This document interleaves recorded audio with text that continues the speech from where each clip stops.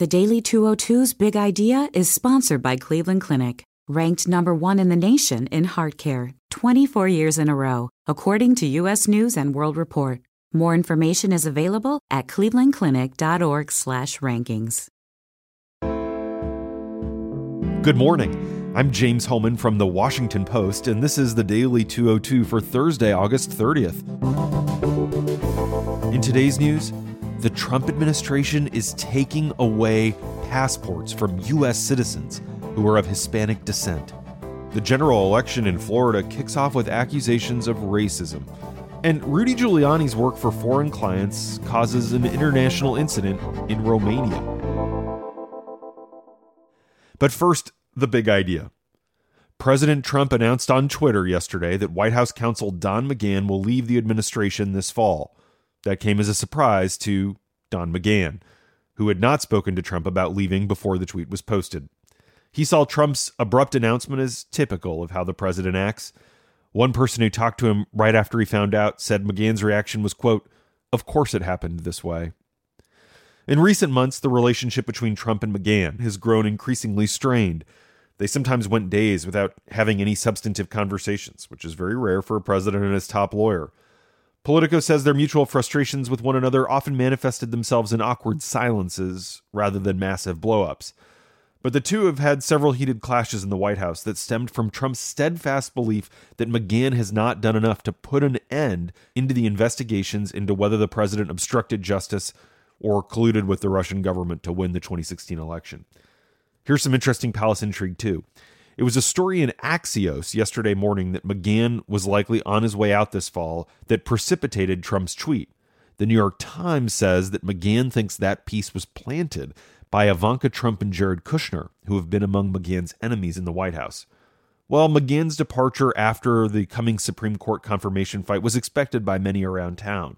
It nonetheless threatens to further imperil Trump's precarious legal situation. McGahn had 5 deputy White House counsels. 3 of them have recently departed, and a 4th, the one in charge of dealing with ethics issues, is on his way out on Friday. That leaves just 1 left. This turnover has prompted dismay among top officials at the Justice Department and Republican lawmakers. They regard McGahn and his office as a rare, stable, and accessible force inside an otherwise chaotic and dysfunctional White House. There's also growing concern among some close Trump allies, people who genuinely want the president to succeed. They fret that Trump is woefully unprepared for a coming legal storm.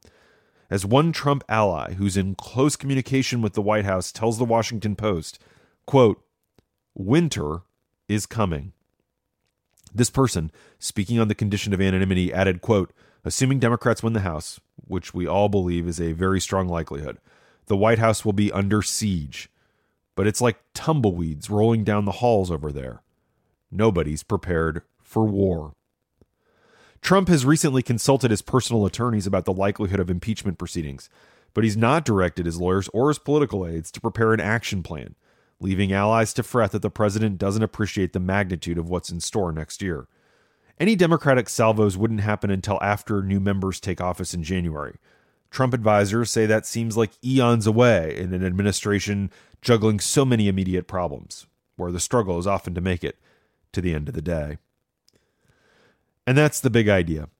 Here are 3 other headlines that should be on your radar.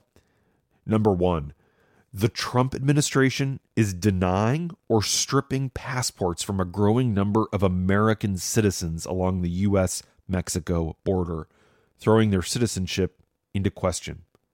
The administration is accusing hundreds, if not thousands, of Hispanics of using fraudulent birth certificates. In some cases, passport applicants with official and certified U.S. birth certificates are being jailed in immigration detention centers and entered into deportation proceedings. In other cases, they're stuck in Mexico, their passports suddenly revoked when they try to re-enter the United States. Often, as far as they're concerned, it feels like the only reason this is happening is because they have dark skin. The State Department claims it, quote, has not changed policy or practice regarding the adjudication of passport applications, but interviews with immigration attorneys and others on the ground at the border suggest a dramatic shift is underway. Number 2, the morning after the Florida primary, critics accused Congressman Ron DeSantis, the Republican nominee, of using a racist dog whistle against his Democratic opponent. DeSantis called Andrew Gillum, who is black, quote, articulate during a Fox News appearance on Wednesday morning. He said that Florida would, quote, monkey this up if it elected Gillum as governor. Some see that language as containing coded racism. After the interview, Fox News Channel's Sandra Smith read a statement on the air on behalf of the network, rebuking the monkey this up comment and saying Fox didn't approve of that language. She then read a statement in which DeSantis' campaign called it, quote, absurd to characterize the candidate's remarks as racist. Number 3. A letter Rudy Giuliani sent to Romanian officials last week opposing a crackdown on corruption has drawn the attention of the State Department. It has also renewed questions about his continuing work for foreign clients while representing the president in the Russia investigation. Giuliani's letter caused significant ripples in Romania. The former New York mayor criticized the, quote, excesses of Romania's anti-corruption agency. He went after the head of that agency, someone who has been called Romania's Bob Mueller, and was praised by Don McGahn not long before he died. This puts Giuliani at odds with the State Department, which has supported efforts to prosecute corruption in Romania. In June, the United States joined with 11 other countries in a statement warning the Romanian government not to take measures that would weaken its ability to fight corruption. Giuliani said he received a call from State Department officials this week about the letter. They wanted to know if it was authentic. Giuliani said yes. White House officials were surprised to learn of Giuliani's work in Romania. Although he has overseas clients, he is not registered as a foreign agent with the Justice Department. He says it's unnecessary because he doesn't directly lobby the U.S. government. But White House aides say they're not privy to what Rudy's telling the president during their many private conversations. In response to a request for comment, a State Department spokesperson said, quote, Rudy Giuliani does not speak for the U.S. government on foreign policy. And that's the Daily 202 for Thursday, August 30th. Thanks for listening. I'm James Hohmann. I'll talk to you tomorrow.